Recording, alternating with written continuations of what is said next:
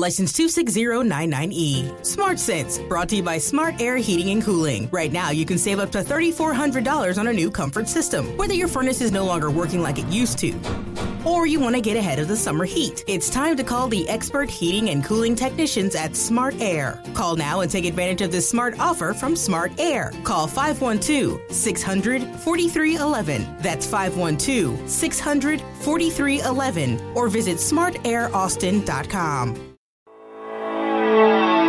They're live, local, and talking about the stories that matter to you. Share your opinions with Mark and Melinda at 512-836-0590. Now, here are Mark and Melinda. 5:03. Thanks a lot for joining us. We're here 2 to 6 every weekday. Kyle is producing this afternoon, and Billy is weighing in from College Station. Good afternoon, Billy.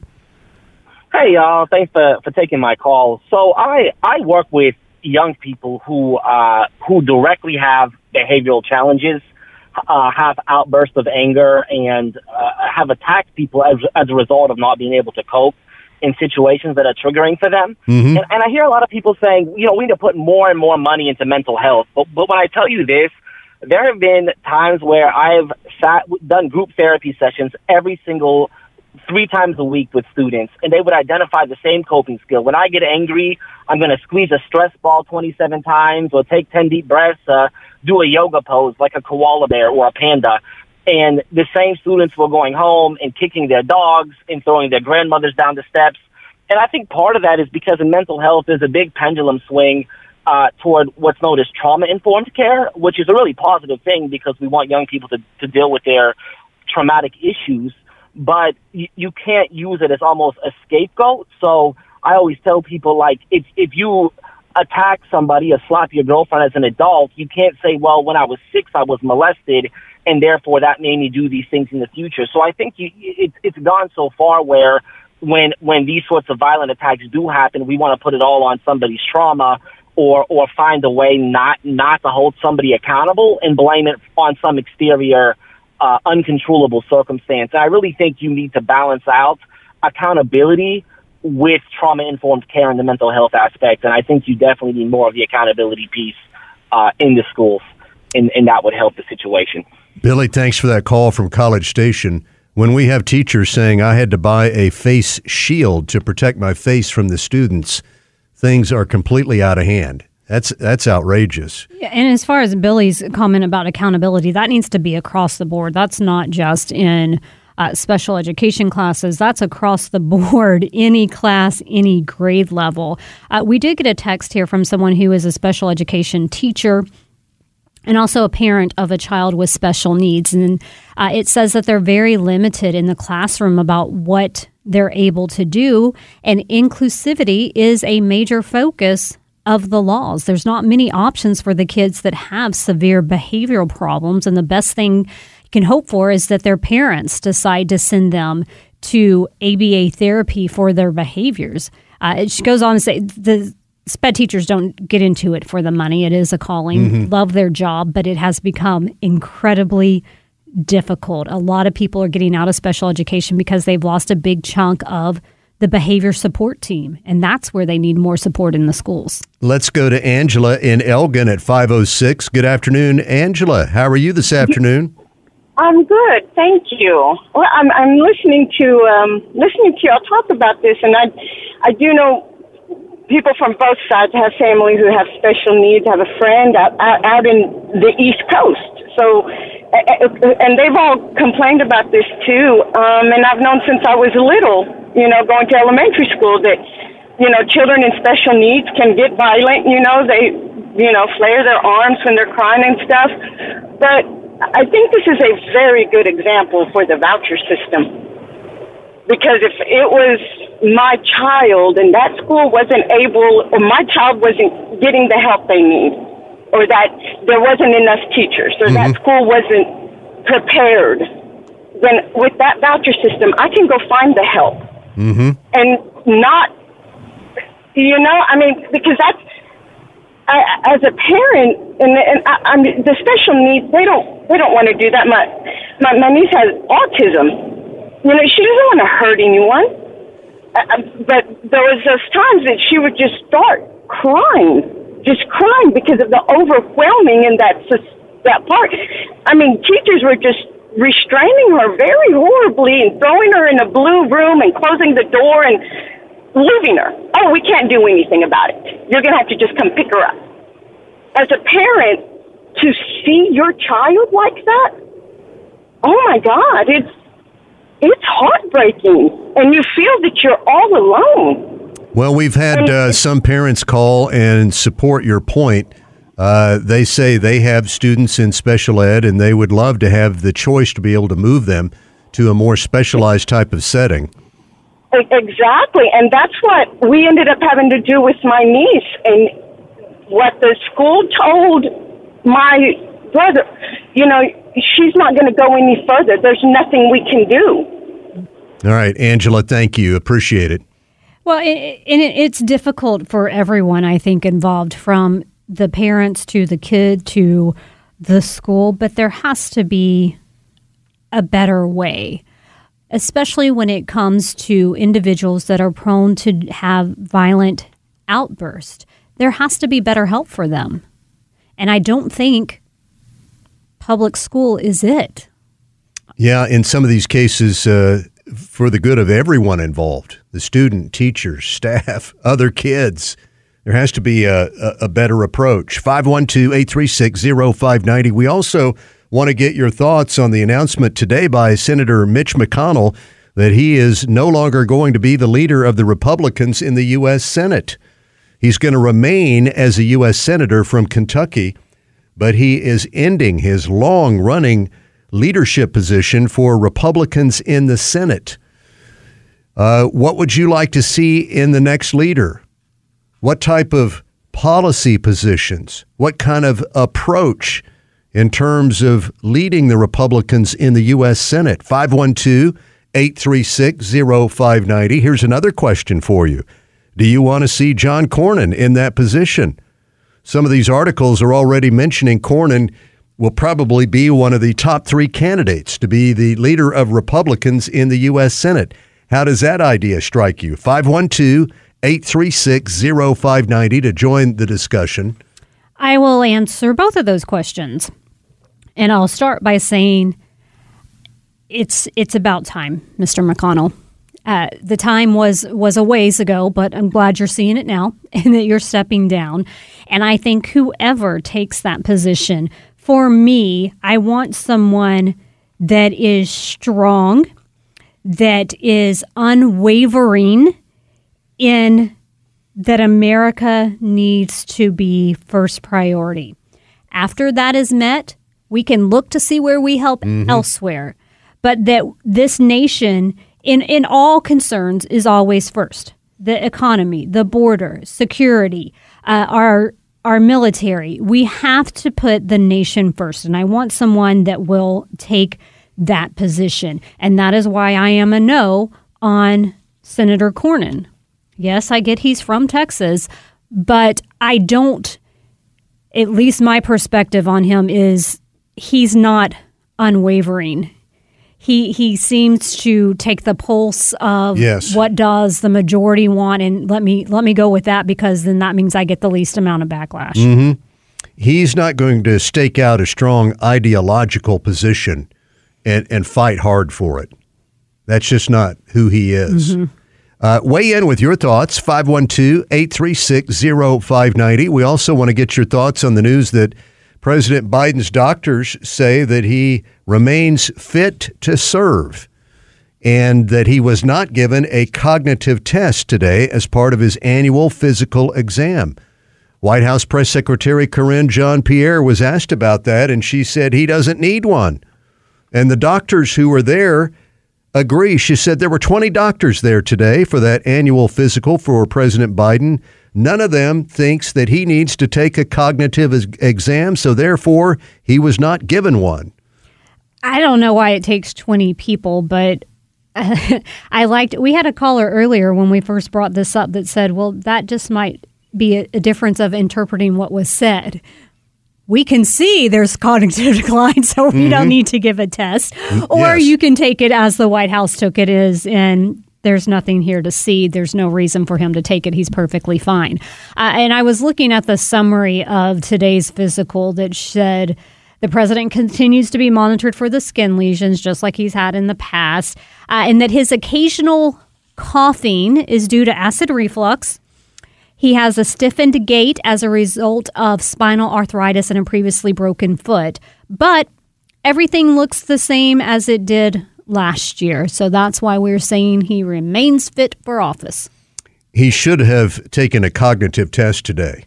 Any president who reaches that age, regardless of what party they're in, should be taking that kind of exam on a yearly basis. The workload is just too important and vital for this country. It is. And then on the other side of that, you would think that they would want him to take it. So if there is truly nothing wrong with him, then you have the results to back that up, and you can put this to bed, and it won't be a talking point for anybody moving forward. It would be like, oh, okay, he's right. He's completely fit. I don't know why we were worrying about it. All right, 512-836-0590. We will start working in your comments, calls, and text messages. Coming up just ahead, it's Mark and Melinda on KLBJ.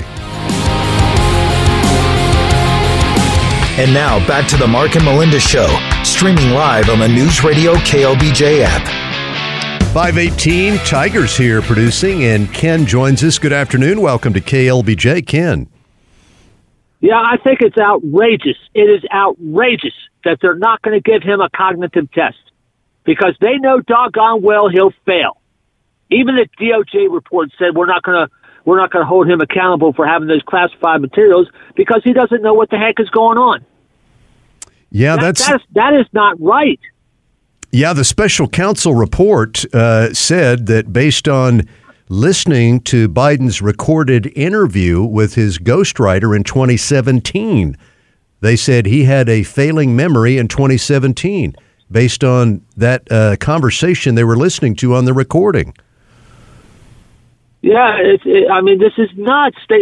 There's at least 45 minutes of videos of him stumbling, stammering, doesn't know where he's at. I mean, that is outrageous. It really is. It's sickening. I think the White House handlers ordered the doctors, you're not going to give him one. They're terrified of what the results would be, so that's the end of it. It was just not administered. Well, Ken, thank you. Have a good afternoon. I was just seeing a post by CNN, and the wording of this is says everything. I'm just going to read it as it is. President Biden is fit for duty with no new health concerns, his doctor reported following the president's annual physical.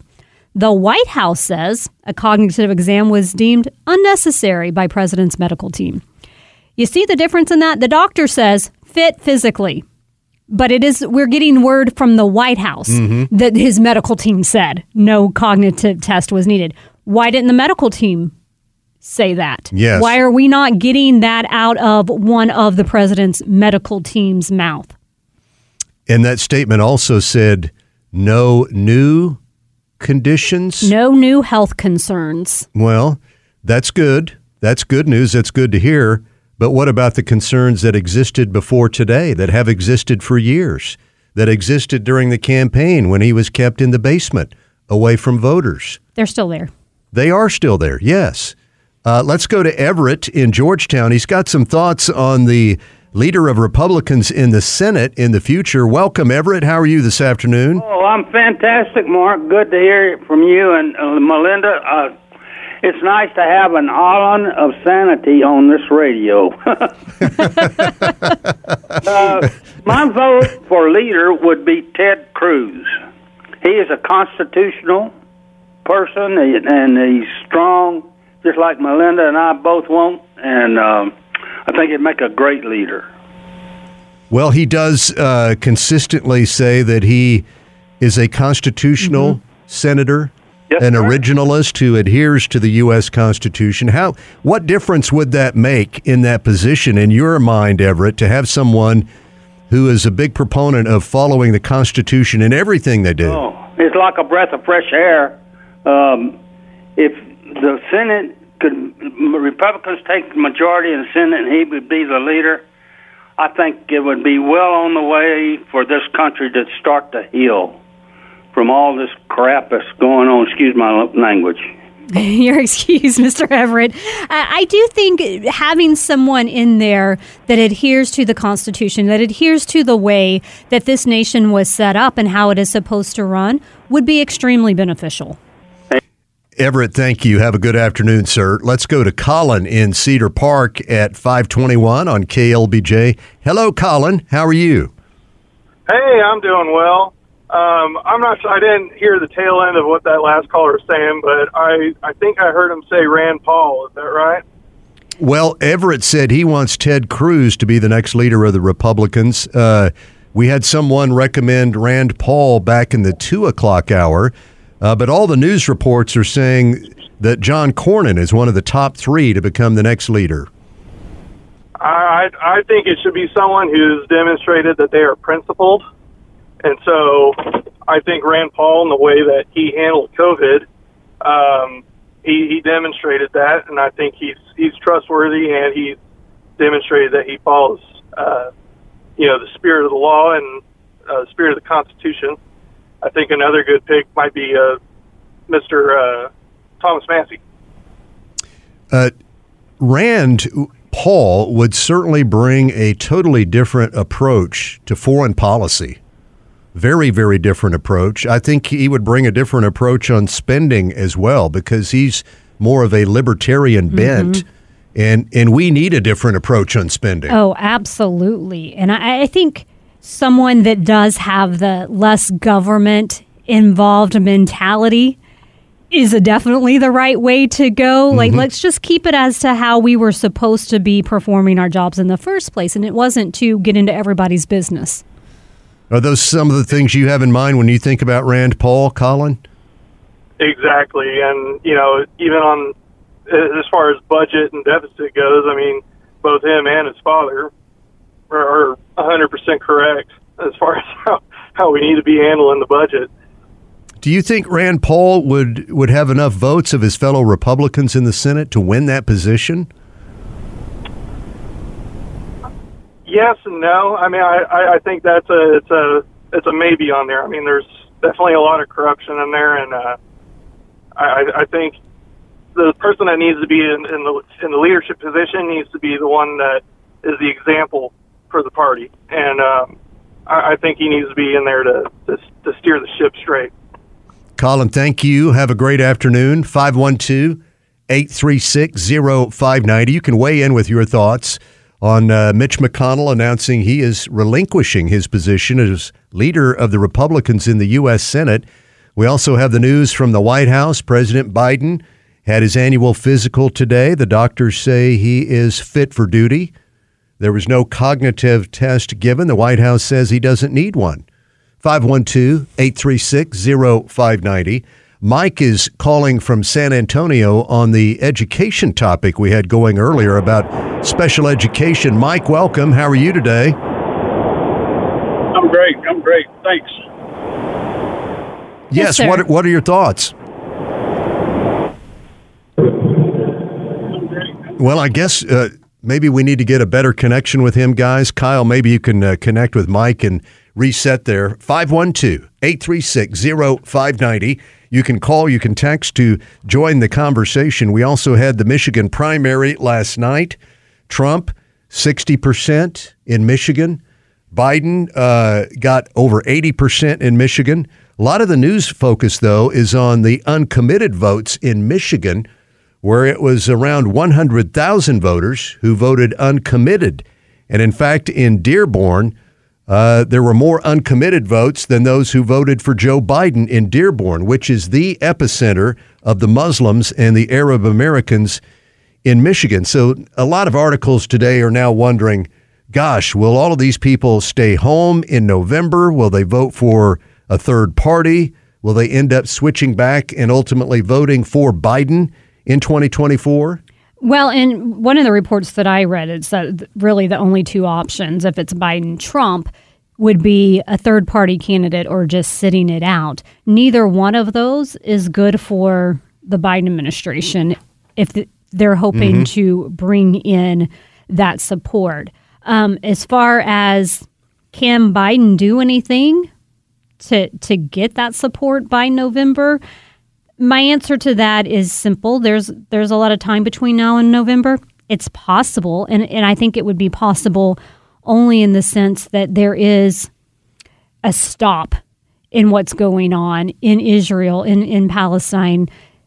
Maybe it's not necessarily Biden that puts an end to it, because he really shouldn't have a say in it. But if Israel says, listen, we've got these terms, we want all the hostages released, and this is what we'll do, and Hamas actually signs off on that and follows through with it, and you get somewhat of a peace going there where there's just not this endless fighting, perhaps Biden can bank off of that and say, look, they're not fighting anymore. I'm sure I did something or had some input or influence in that, and maybe they come back around.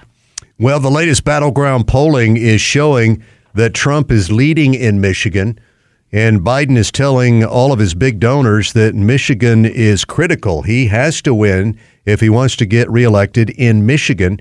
Here's Tom Bevan of RealClearPolitics.com assessing the latest round of the brand new battleground polling in those key states. He's behind in almost all of them, except for Pennsylvania, where he's leading by less than a single percentage point. I mean, it's that close. He's leading by, I think our latest average there has him at plus 0.6%. But everywhere else he's behind, including Nevada, which again, that's a Democratic state. That's a state that has gone Democrat the last couple of times. He's down by over 8 points there. 7 points in Georgia, 5 points in Arizona. So that's the assessment of the latest polling in those key battleground states. Trump has all the momentum in almost every one of those states. You just heard him go right down the list. 512-836-0590. It's 528 with Mark and Melinda. And now back to the Mark and Melinda Show. Join the conversation at 512-836-0590. Melinda and I want you to get registered right now to win an outstanding family 4-pack to Moody Gardens in Galveston. You've been there before. I have been there a couple of times, and it is nice, from the hotel to all of the different things that you can do there. It's a nice little getaway for the weekend. Well, this family 4-pack includes tickets to the aquarium, the rainforest pyramids, the 3D and 4D theaters, and more. So right now, to get registered, text us at 512-836-0590. Text the word garden to get registered. And we're going to have a drawing for 5 winners on Friday, and then one additional grand prize winner. The entire family of 4 gets to stay at the Moody Gardens in Galveston and play golf there at their excellent golf course. I haven't played golf, but I've done all of the other things, and I've taken kids to do that, and they love it. You better get texting right now, 512-836-0590. Text the word garden. Do it right now. Also in the news today, Austin Mayor Kirk Watson says he wants to build an entire academy to teach people how to work in the construction business. He says we need thousands of new additional construction workers in Austin, and his big idea is to build an academy where people can learn how to work in the construction business. Now, he didn't put a price tag on this today, according to KXAN, but he says this thing is going to be a whopper. It's a one-of-a-kind partnership to teach people how to work in the construction business. And when I look at everything that he wants it to do, that price tag is going to be extremely hefty. He wants recruitment. He wants the training. He wants child care support, the placement services. It's a big price tag. My question is, why is the mayor doing this? I would think, I know this says one-of-a-kind public-private infrastructure network. I would guess the private part already has it covered. And that's who should be covering it, because they're the ones that are going to be getting the contracts to build or do the construction projects. So they're the ones that should have their hand in recruiting, training, hiring. In addition to that, we already have Austin Community College. Yes. And we have some programs in the Austin public school system. But the mayor said today we need 10,000 additional workers in the construction field in Austin in the next few years. He says we really need to increase our training, and we need to crank out about 4,000 people a year, every year from now on. Brand new people trained in how to work in the construction industry. Well, and it kind of reads like he's trying to get rid of the private companies here, because he says we have about $25 billion worth of infrastructure projects, expanding the airport, Project Connect, light rail to I-35. So is he trying to create his own construction team to do Austin City Hall's construction projects? Maybe. And no Perhaps. longer, have it out there for bids and for private companies to come in and be in contract with the city? Boy, I think that would be a bad idea if that's where he's going, because they just would not have the expertise to do these kind of things. I just don't see that being possible. And just think of what a mess it would be. Yes. I mean, you look at programs that they have, and they have no oversight on a lot of these. That would be a huge, huge black eye on the city of Austin. Some of you are in this business. How does this idea sound to you? 512-836-0590. Call or text to join the conversation. Mayor Kirk Watson unveiled this idea today. He doesn't have very many specifics. He didn't say anything about the cost, how many people would be enrolled at any one time, how large this facility is. He just says it'll be one of a kind to teach people how to work in the construction field. 512-836-0590. Call or text us. We also have a story about state lawmakers in Arizona who are now debating a proposal that would extend the existing legal protection that exists for homeowners to use deadly force to protect themselves from home intrusion. They want to extend that to include protecting their property.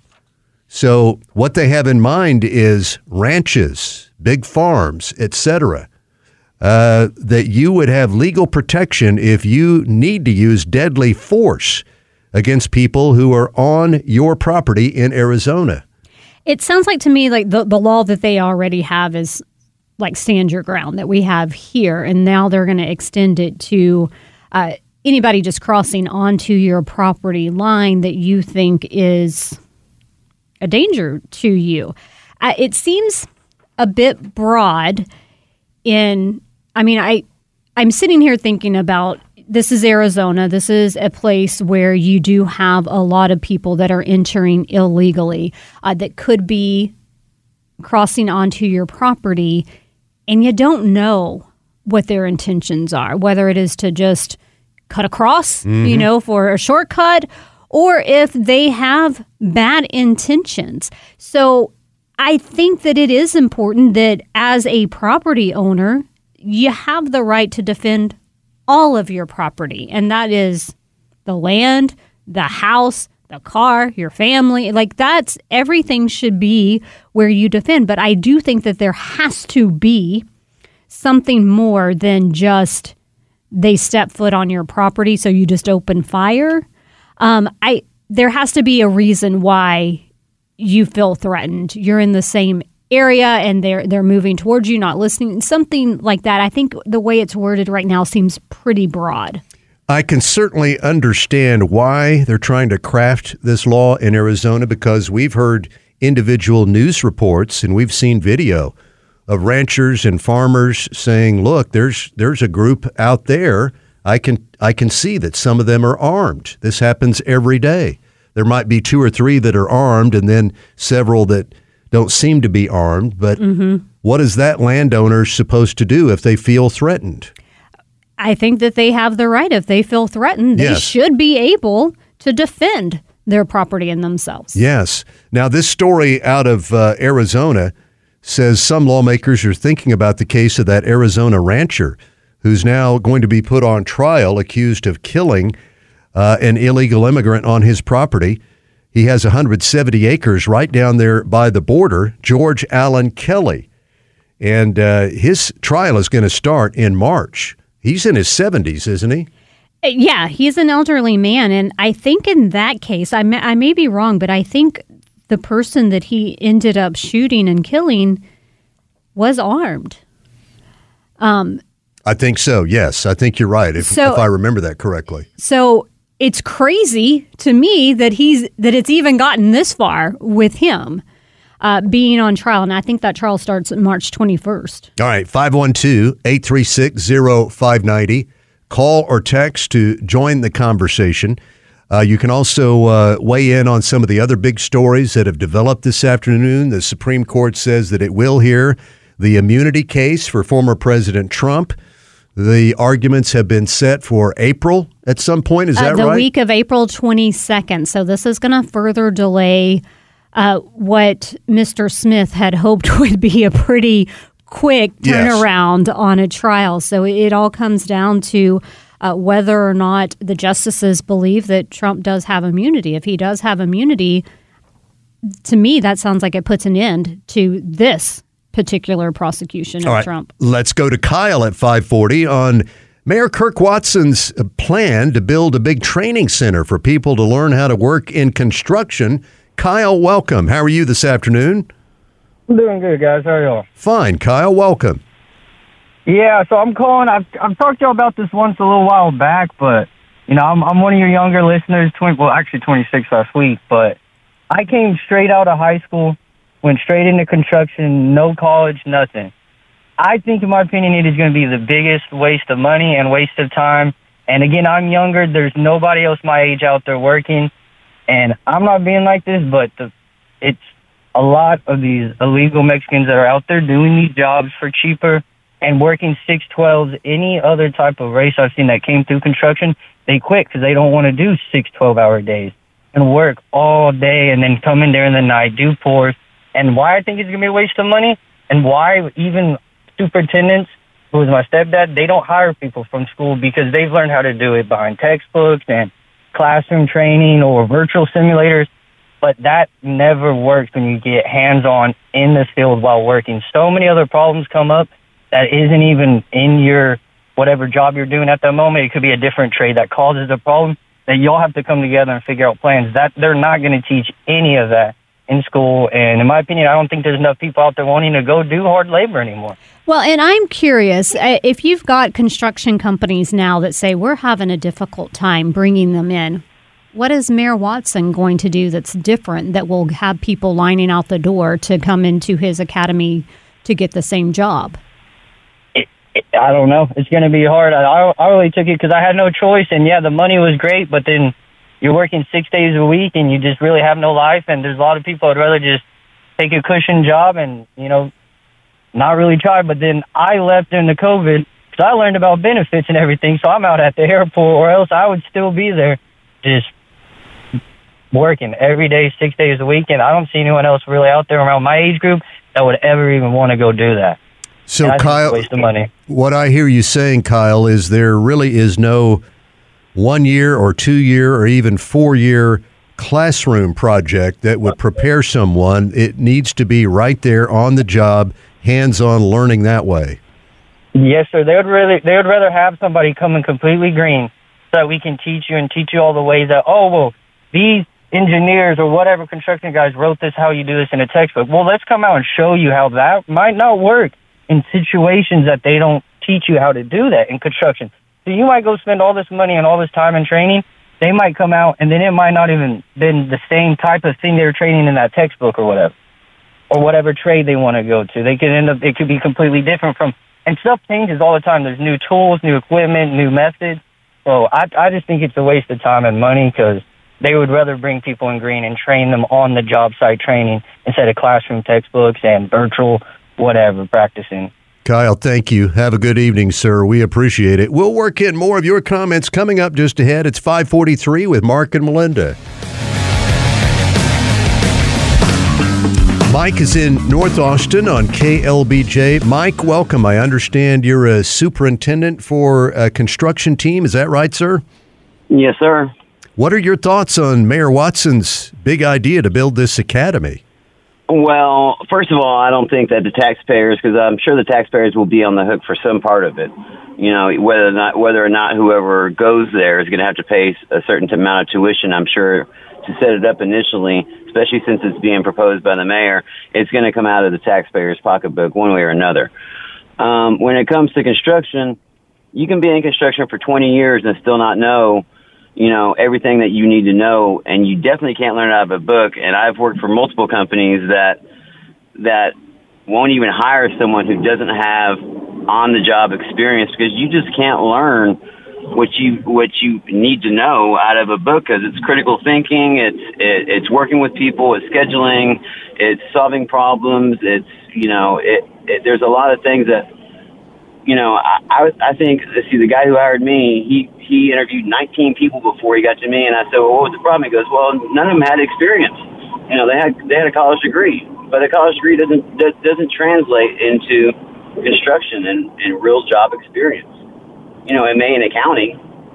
Well, Mike, let me ask you this. You're saying that, you know, recruitment, you want the job on-job training. Part of this is going to have recruitment, that comprehensive training. They're throwing in child support. Are you having a difficult time getting anybody, like if you have a job opening, getting them there on the job, like already starting with you? Yeah. I mean, unfortunately, you know, a lot of them are younger people who really, just as the guy before me said, a lot of them don't want to work and put in the time. I mean, it's 10 to 12-hour days, you know, Monday through Saturday, you know, Saturday sometimes not, you know, but there's a lot of people who don't want to put in that effort, you know, and especially starting from ground up, you know, where you need to actually learn everything that you need to know. I mean, it's really surprising. I mean, and that doesn't just go for on the job. That goes for architects and engineers and the people who draw the plans, because they just went to school. They never swung a hammer or built a masonry wall, you know, and so the plans aren't even right. And so it comes down to a lot of critical thinking on the job, you know, that you only get by actually experiencing it. Mike, I'm starting to wonder if the mayor ever talked to anybody like you who's actually in the business to say, what do you think of this idea? Yeah, I mean, it's almost like you have a school to learn to teach you how to be a waiter. You know, you can't learn that. It's time management. It's talking to people. It's knowing, you know, the right processes and how to do something. It's something you have to experience. I mean, like I said, you know, accounting, you can probably learn out of a book. You know, a lot of things you can probably learn out of a book. But when it comes down to actually being proficient at your job, it's something that you have to put in years and years and years in experience doing.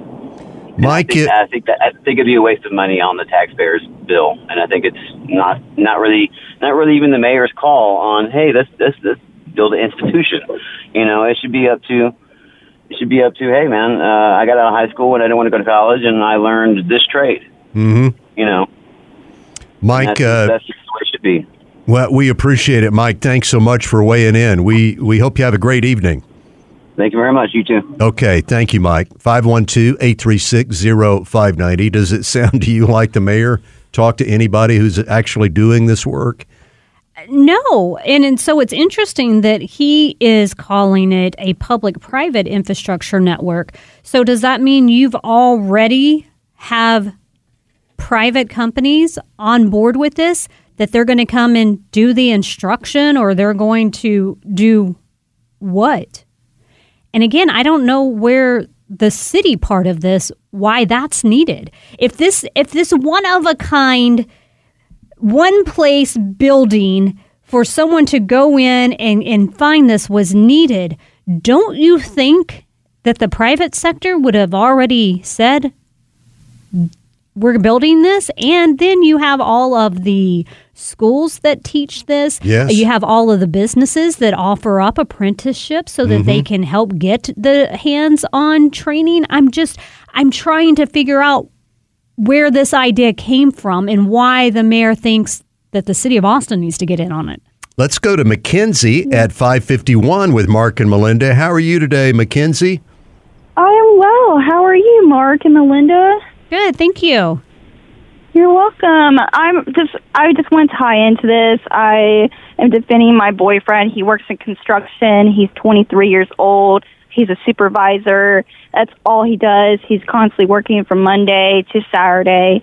And so I just believe that this statement that's brought out to the mayor, in some kind of way, I'm kind of concerned of, like, the process of what he's trying to do. So my question is, like, does he have a game plan? Has he really talked to other companies, like private and public companies that are out in the Austin area, like we are at the current moment? And it just seems like it's like a statement that he's just throwing out. And I just don't understand why all of a sudden this is just a new idea, which is fine. It's just I feel like there's some concerns and questions that we should be stating out, and especially in the public area, we need to be aware of what actually is going on. Mackenzie, you're right. So many times we get, whether it's from the mayor himself or from the city council, they come out and they make these broad statements. We're going to start doing this.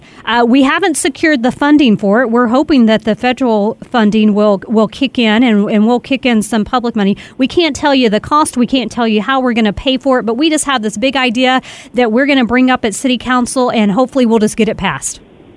Oh, it's terrible. Doesn't make any sense, especially for people that, like my boyfriend, for example, he just is constantly at work. He comes home, he's not done until 7, but gets up at 4 o'clock in the morning, and then he's moving and grooving. But it's what he loves. It's what he does. He's done it since he was 16 years old, learning exactly what he wanted to do. And he didn't go to college like I am right now. He knows that, okay, I am 23 years old. I know my position where I'm at. I know the guys I got to bring in, and that's the hard part about the whole concern, bringing guys in that actually want to do construction. Most of them don't. Most of them are done with the week and actually don't want to be in the heat, especially with Texas. Like, it's just sometimes it is for someone and sometimes it's not. All right, Mackenzie, thank you. Have a nice evening. Jeremiah is in Leander on KLBJ. Welcome. How are you? Good. How you guys doing? Great. Thank you, Jeremiah. I was just listening to this. I've been that is a horrible idea to even try to put that any kind of money up for a construction school. A lot of the high schools have trade schools. I've been in construction since '99. I did a 4-year apprenticeship. 1 day at school. Everything else was on the job training with the bricklayers, and then I've been mining for 11 years. And there's nothing that you can teach somebody in a book. You have to be there to learn it on hand. I agree with everything all these other guys have said. Most people don't want to get into it. Because the work is so challenging and tough? Well, yeah, it's challenging, it's tough, it's long hours, it's very physically demanding. I'm actually down here from St. Louis right now, working under Lake Travis. But when I did my apprenticeship, there was 3 classes. There was probably 60 people altogether, and I think now there's maybe 2 or 3 in the whole program. Oh, wow. So nobody wants to do it. So why build a big school for 3 kids? Well, and that's what I'm trying to figure out. What does the mayor think he has the secret sauce that's going to get them to come into to this academy when they're not going to the jobs that are there that are going to be paying them straight off? Yeah, and the mayor said today we want to turn out 4,000 people a year graduating from this academy. Jeremiah, thank you. We appreciate it, and thanks to all of you for tuning in and joining us today. We're here every weekday 2 to 6, live and local. Mark and Melinda. Have a great evening, Melinda. You too. Tiger and Kyle's super job producing. The news is coming up next. License 26099E. Smart Sense, brought to you by Smart Air Heating and Cooling. Right now, you can save up to $3,400 on a new comfort system. Whether your furnace is no longer working like it used to, or you want to get ahead of the summer heat, it's time to call the expert heating and cooling technicians at Smart Air. Call now and take advantage of this smart offer from Smart Air. Call 512-600-4311. That's 512-600-4311. Or visit smartairaustin.com.